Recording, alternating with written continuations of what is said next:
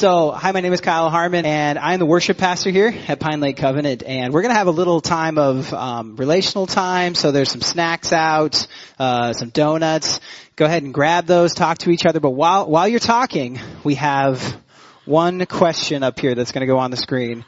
What is your favorite Christmas movie, okay? Now's your chance. Go, get some donuts, get some drinks, talk about that. Talk amongst yourselves. See you in 5 minutes. Welcome back. Come on back. Come on back. Come on back. Well, welcome back. Welcome back. Great job. Hey, A++ in terms of relational time. You guys, that was the loudest relational time I've heard in a long time. It's great. I love it.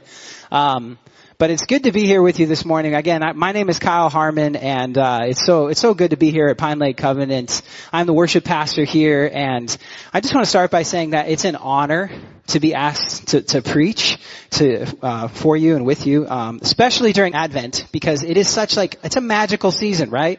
Advent is so magical. There's twinkly lights and presents and Christmas trees, and it's wonderful. And I'm grateful for Advent because what it communicates about us as Christians, right? As Christians, we celebrate Advent because we're expectant and we're waiting for the living, breathing God to show up in new and powerful ways. Can I get an amen? I'm going to ask for some amens today. I know we're not used to it, but I come from the Pentecostal church, so you have to, this is a conversation. You got to talk back to me. Hey, yes, Eric. I got a hallelujah. I love it. It takes me back to the DR. So, this Advent, this is the second Sunday of Advent, as we heard, is Peace Sunday. Now, I gotta admit, that's a little bit ironic, right? Peace Sunday. I don't know about you, but I love Advent and I love the Christmas season in America, but probably the last word that I would use to describe this season of December is peace, right? You have a million things to do. You have Christmas presents to buy. You gotta make Christmas cards, right? So go ahead and show that, Kai. We had to make this Christmas card. That's so cute, right? Yeah, but that was 2.5 hours of pain. Okay? That took me 4 bags of M&Ms to get one good picture, and Addie is yelling the word poop. That's right? Okay. This is not peaceful, okay? It's not serene and calm, right? Whatever it is, this Christmas season, it's not peaceful. And we do this in our Christmas carols, right? For instance, there's this song that we all know that always makes me think of this irony. Now, I love this song, and we're going to sing this song on Christmas Eve at the 4 and the 7 p.m. service. Don't worry. But it paints this really serene picture of Jesus' birth, right? And does anybody know what song I'm talking about? I hear Silent Night. Yes, Silent Night. Good job. 500 points. Points are not redeemable for anything. So let's actually sing this together. Ready? Silent night, holy night, all is calm, all is bright. Oh, beautiful, beautiful. Great job. Okay, yeah, that's great, right? Now, how many of you have been present for a human birth? Okay, yeah, a few hands. I would expect most hands. I'm going to be honest here. There's a lot of parents, grandparents, right? Let's look at those lyrics again. Okay, I don't know about you, but that is not the experience that I had when Joanna was giving birth. Mark, can we just roll that video? No, I'm kidding. We don't have a video. I'm not going to play it because I don't want to relive that experience. Right? Birth is incredible. It's beautiful. It's powerful. I was so impressed with Joanna, with my wife, and all the women. I could not do that. I want to 100% just say that right now. I would just say, just cut the baby out and give me some morphine. That's all I want. But women, you are impressive and incredible, but it's not peaceful. And I think this is kind of a natural human trait, right? We remember stories differently. I don't think it's wrong, but we remember these stories differently. And I have a friend who just had a new baby and a month ago, and I saw him and his eyes were just pure blood, just bloodshot.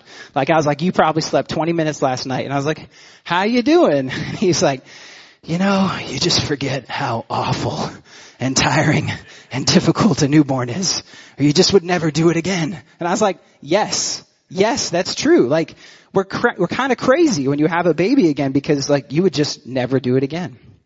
So again, I don't blame Silent Night. Beautiful song. We will sing it on Christmas Eve. But I think the story of Jesus' birth is often a little bit different than we like to tell ourselves and retell. And one story that doesn't get told very often in the Advent season is from the book of Matthew. So if you have your Bible, let's open up to Matthew chapter 2. We're going to put it on the screen here. And in chapter 2, verse 13, it says, "When the Magi had gone, an angel of the Lord appeared to Joseph in a dream. 'Get up,' he said, 'take the child and his mother and escape to Egypt. Stay there until I tell you, for Herod is going to search for the child to kill him.' So he got up, took the child and his mother during the night, and left for Egypt. When Herod realized this, that he had been outwitted by the Magi, he was furious, and he gave orders to kill all of the baby boys in Bethlehem, in accordance with the time he had learned from the Magi. Then what was said through the prophet Jeremiah was fulfilled. A voice heard in Ramah, weeping and great mourning. Rachel weeping for her children and refusing to be comforted because they are no more." Now that's a tough part of Scripture. Right? That's not that's a fun passage to read. But I think it's really important to read this stuff because we're covenanters, right? That we start with two questions. And the first question, the historical covenanters would say, how goes your walk? Right? How is your walk with Jesus? And again, 500 more points. Who knows the second question? Oh, is that in Swedish? Okay, that's 1,000 points. She's Jessica Wilgus, 1,000 points. Points not redeemable. Again, it's where is it written, right? Where is it written? We ask this as covenanters because we don't shy away from the difficult parts of Scripture. We don't run away from the tough things in Scripture. We sit with them. We wrestle with them. We disagree about them. It's good. But we ask ourselves, if this isn't God's Word, then why? And I think part of why this story is in God's Word is because it communicates something really important about the expectations that the Hebrew people had for their Messiah, right? And it also communicates something important about God's kingdom and God's peace. Now, in order to understand this, we have to know what's going on in the world at this point. And in the world, we're in what's called the Pax Romana in this time that we're reading here, from 27 BC to 180 AD. And you can see that section of the world, like pretty much the known world, was ruled by Rome. And Rome, the reason it was peaceful is because Rome just literally murdered and quelled and destroyed any sort of uprising, right? And so the person we read about in the passage, King Herod, he's a puppet king. He's Jewish. He's king over Israel, but really he's just been installed by the Roman government to basically just don't make any trouble. That is his whole role. He can take advantage of his people. He can steal, kill, destroy, whatever he wants. Just keep them from making any trouble. That's his whole job. And Herod is a really bad dude, right? In the Bible, like he takes his brother's wife, his daughter-in-law dances seductively for him. He cuts John the Baptist's head off and puts it on a plate. Like bad dude. And in this passage, he kills these newborn babies just because he's trying to kill Jesus. Now this story, it's come to be known as the Massacre of the Innocents, and it's an awful story. And it's part of the Advent narrative. So we ask ourselves, where is it written? Why is it written? And why would Herod do this? Why is he threatened by a baby? So we have to understand that the Jewish people here, they thought that their Messiah was bringing them, right? They thought their Messiah would bring peace and save his people and would establish a new government of justice and peace and righteousness on this earth. And in our Advent reading, we read in Isaiah 9, we can read this again. I'll read it for us. "For to us a child is born, to us a son is given, and the government will be on his shoulders, and he will be called Wonderful, Counselor, Mighty God, Everlasting Father, Prince of Peace. Of the greatness of his government and peace there will be no end. He will reign on King David's throne and over his kingdom, establishing and upholding it with justice and righteousness from that time on and forever." Can I get an amen?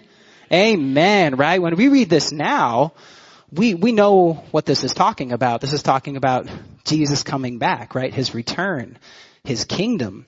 But when the Jewish people and Herod, when they read this, they thought that their Messiah was going to set them free from Rome, right? And he's going to set up a new government and they're not going to be oppressed or enslaved. And Herod doesn't want this to happen. Herod has a good deal, right? He's a bad dude, but he's got everything he wants, and he wants to keep Rome in power. Or else he knows that if the Jewish people rise up, the Hebrew people, that there's going to be his head on the plate instead of John the Baptist. So he knows that. So Herod is so afraid of losing his kingdom to a baby that he literally murders hundreds of babies in and around Bethlehem. It's terrible. It's awful. But like I said, this story of Jesus' incarnation, it communicates something important to us about God's kingdom and God's peace. And I think that's why it's part of the Advent narrative. He will be called Prince of Peace, and he will bring his peace and his kingdom and his government. And in this passage, and all of these passages about the Messiah, these words, peace, government, justice, they're repeated over and over and over again. And now, what we know now, like I said, that the Jewish people and Herod did not know, is that they weren't talking about Rome. These prophecies were talking about ushering in God's kingdom, right? Here and now. Not just heaven, but the kingdom of God. And we're talking about the kingdom because when we see things repeated over and over in Scripture, that's like really, really important to come back to. And the word kingdom and God's kingdom is repeated 33 times alone in the Gospel of Luke. Like, it's a big deal.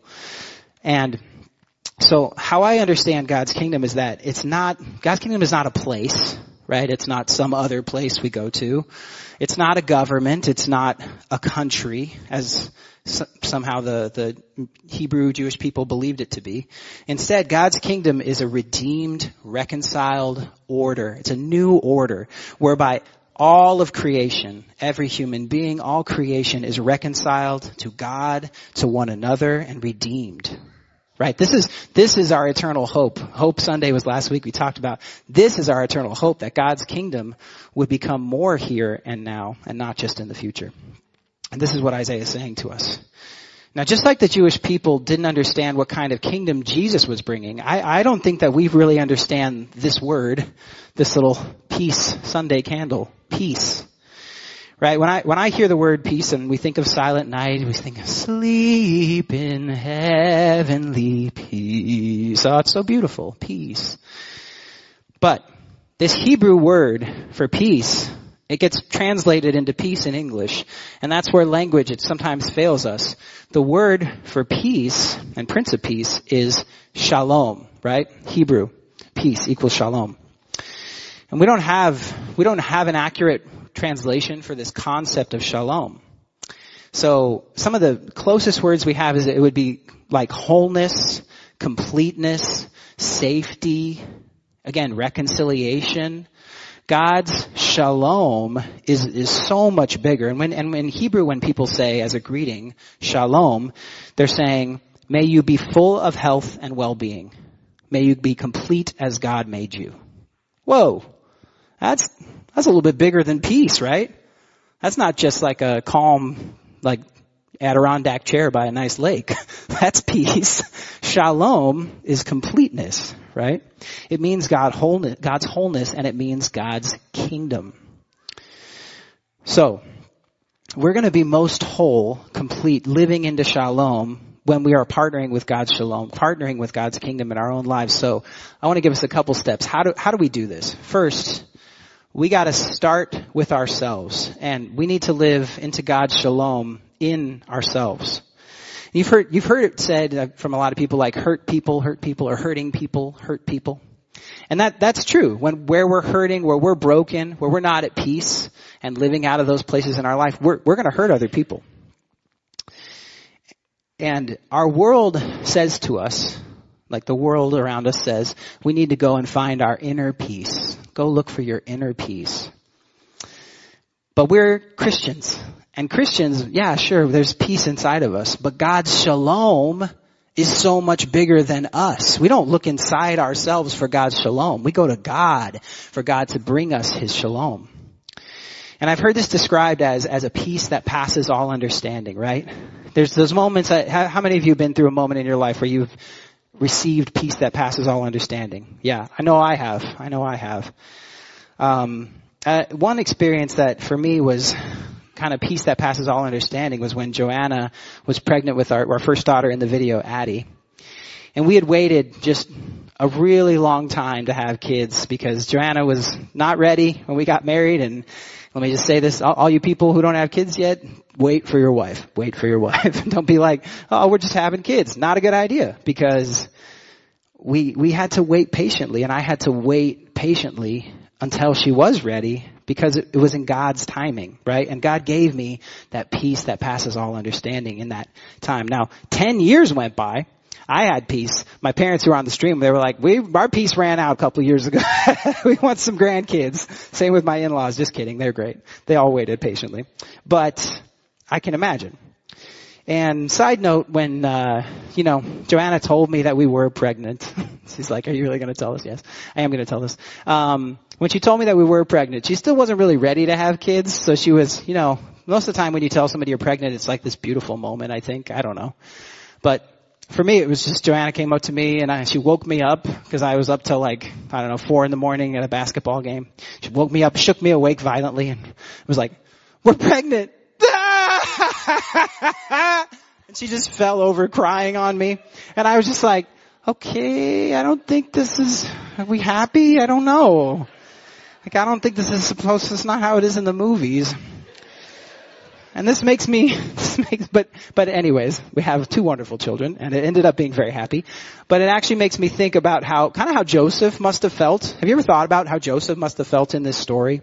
I mean, how on earth was Joseph at peace, right? Like, can you imagine Joseph? Mary's like, they're not married yet, right? And Mary comes up to him, she's like, Joseph, here's the deal. Babe, I'm pregnant. And I know this sounds crazy, but it's God's, right? Okay, other men in the room, are you sticking around? You're like, babe? Yeah, okay, it's God's. Tell me more, right? So let's see this picture. Joseph, and obviously Joseph wasn't immediately at peace, right? He was going to divorce Mary. It says that in Matthew. But he was going to do it. He was honorable, and she could have been stoned for this, right? If he would have gone one way. So he said, no, we're going to go honorably. I'm going to divorce her quietly. We'll just pretend this never happened. But God sends him an angel in Matthew 20 to corroborate Mary's story and says, this is true, in his dreams. But you got to be joking me if he didn't have the peace that passes all understanding to then take that vision and trust it and believe it. And that this is in the Bible, but there were people his entire life that said, oh, that Jesus kid, it's not really Joseph. Right? That. The way people talk, the way people gossip behind other people's backs for his whole life. I'm sure of it. So Joseph had to partner with that peace in himself. So we have to start with ourselves. And the second point that I want to give you here is that we have to live into God's shalom together, right? Like this is work we have to do together. Jesus gives us the example of his whole life to show us how to do this. And in John 13:35, Jesus says this. He says, by this, everyone will know that you are my disciples if you love one another. Jesus is telling us to love one another, and just as he says that greatest commandment, right? Love the Lord your God with all your heart, soul, mind, and strength, and love your neighbor as yourself, right? So again, I was talking with some of our musicians about that well that we love each other out of. It is the same well that we love ourselves out of, right? And if you can't start with yourself, if you don't actually love yourself, if you don't actually make peace with yourself, do you think you're actually going to make peace with the people around you? You think you're going to love the people around you? That's the same well. So we start with ourselves, and then we do this work together. Loving one another. Giving ourselves up for one another. And this is how we live into God's shalom. If we do this right, we will do it like Jesus did by making ourselves vulnerable. Right? Vulnerable. That word in Latin, I think it's kind of nice to understand what it means. Again, I'm a words person. It means woundable. I think that's powerful. Where have we made ourselves woundable for the kingdom? Sometimes as people on the plateau in our nice little SUVs, right? With our heated seats. We're not always woundable. We're not always vulnerable. We have to choose to make ourselves vulnerable for the kingdom. And Joanna and I call this being kingdom people. Just a little thing that God gave us a long time ago, kingdom people. And there's so many times in our lives when, we feel like we have to take the high road. You know, somebody goes low and we're like, shoot, I gotta go high. Or somebody's like not being entirely truthful about something and we have to choose to be honest. I can't tell you how many times I go to the store and I buy something and the checker forgets a thing, like a major thing. And they just put it in and it's free and whatever. And I don't know about y'all, but inflation's pretty bad right now. And I'm like, hey, sweet. Just save myself a little bit of money. But no, my integrity is not worth whatever that thing was because I'm a kingdom person. We're kingdom people, right? And so we say this to each other almost as an exhortation to call each other to be kingdom people. Amen, right? Amen. We're called to live into God's shalom together. See, this world's peace, it is fleeting, but God's shalom is forever. Peace is fleeting, but God's shalom is forever. I want to tell a little story. A radio show I love called This American Life was playing a Christmas story from a little kid and her dad named Jack Hitt. And she was about 4 years old, and they started talking about Christmas. And I don't know, with little kids, right, when you're explaining something to a little kid, you got to get down to the basics, right? And so she was like, Dad, what's Christmas? And he wasn't a Christian, but he was like, well, there was this Jesus guy and, you know, like he said these great things and he came as a baby. And so his daughter was like, oh, well, I want to learn more about him. He's like, okay. And he went and got her a Bible. They started to read through these stories together, which is beautiful, I think. But then, you know, she asked more questions and asked about, you know, the golden rule, do unto others as you would have them do unto you. And he shared all these stories of Jesus. Well, one day they were driving past a Catholic church and they pull up and on, you know, past the cross. And if you pass the Catholic church, Jesus, it's not like this. Jesus is still on the cross at the Catholic church, right? He's up there and he's in pain, and this little 4-year-old sees Jesus on the cross and says, Dad, who's that? And Dad's like, ooh, we did not get to that part of the story yet. Oh, dang. Oh, shoot. Well, you know, that's Jesus. And she's like, what? That's Jesus? And he's like, yeah. And, you know, he ran afoul of the Roman government and the leaders, and they decided that what he was saying was too radical, and they had to kill him. And she was just distraught. Little girl, Jesus was her hero. She couldn't understand it, right? And so they sat with that for a while. They got past that into the next season in January, and you know, we get holidays, and so they had Martin Luther King Jr. Day off, and they're together. And she says, Dad, who was Martin Luther King Jr.? And her dad says, well, you know, he was this American guy, you know, lived in the South, marched for peace and all these amazing things. And, he believed that people should be treated the same, regardless of how they look. And she goes, well, that sounds like Jesus, right? And he's like, yeah, that kind of sounds like Jesus. I could hear that.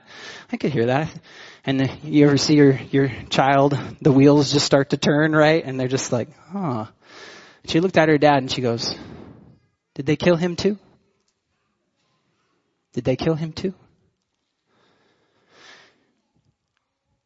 See, peace, God's shalom is forever, and it is costly. It will cost us something. I've picked on a few Christmas hymns today. Sorry, Silent Night. Again, I apologize if you love Silent Night. But I can remember when I was 4 years old at our Christmas Eve service at Faith Bible Chapel in Arvada, Colorado. And Dennis Connor, who I hope hears this, I love you, Dennis, sang O Holy Night for the first time. And he has this incredible baritone voice. And I was also 4 years old. And he sang, the chains shall he break, for the slave is our brother. And in his name all oppression shall cease. Right? I love that verse. That is my favorite verse of any song and pretty much any Christmas carol. And when he sang that, as a little 4-year-old, I just started to cry. And my parents were like, what's wrong? And I'm like, and nothing was wrong. I just started to cry because that resonated in my spirit as a 4-year-old kid. Later in life, I learned that's something that God was calling me to be a person that sets the captives free, that breaks chains. And we can talk more about this. I don't have time to do this right now, but this song was written by Christians who were abolitionists, who set the slaves free. You don't hear that story in Hollywood. They don't want to tell that story, but I'll tell you it here. These were Christians, our brothers and sisters, our forefathers and foremothers who set the slaves free in this country. So, and at Pine Lake Covenant, we have a similar amazing heritage, right? In this very room, for a long time, we've had people who came here who took care of the sick, the vulnerable, the least of these. These were kingdom people that came before us. And I said a couple weeks ago when I was asking us to serve that being at Pine Lake Covenant, part of that is that we serve each other in our community, right? That's our legacy. That's part of who we are. And we say that our mission here is to find and follow Jesus together, and that's because we believe that the Spirit is already doing that work. God's kingdom has already come, and we are going to partner with where the Spirit is leading us. But let me just tell you that God wants to do this with you. God wants to do this in inviting us to do this with Him. But His kingdom is going to come. His will is going to be done regardless of if you do it or not. Amen? Right? We know the end of that story. He's not on the cross. He's risen. He's resurrected. His kingdom is here. We're invited into that, but we don't have to do that. I want to be a kingdom person. I want to follow the legacies of the people who have been here before us and been kingdom people before us. Because God's shalom is forever, but God's shalom is costly. You see, the Jewish people, God's chosen people, they expected a Messiah to bring peace through their government, right? Peace in this world. And King Herod was so terrified of losing his authority that he murders these innocent babies. And the Hebrew people, what they want a king to ride up on horseback and lead them into a rebellion against Rome, to shed blood for their earthly freedom.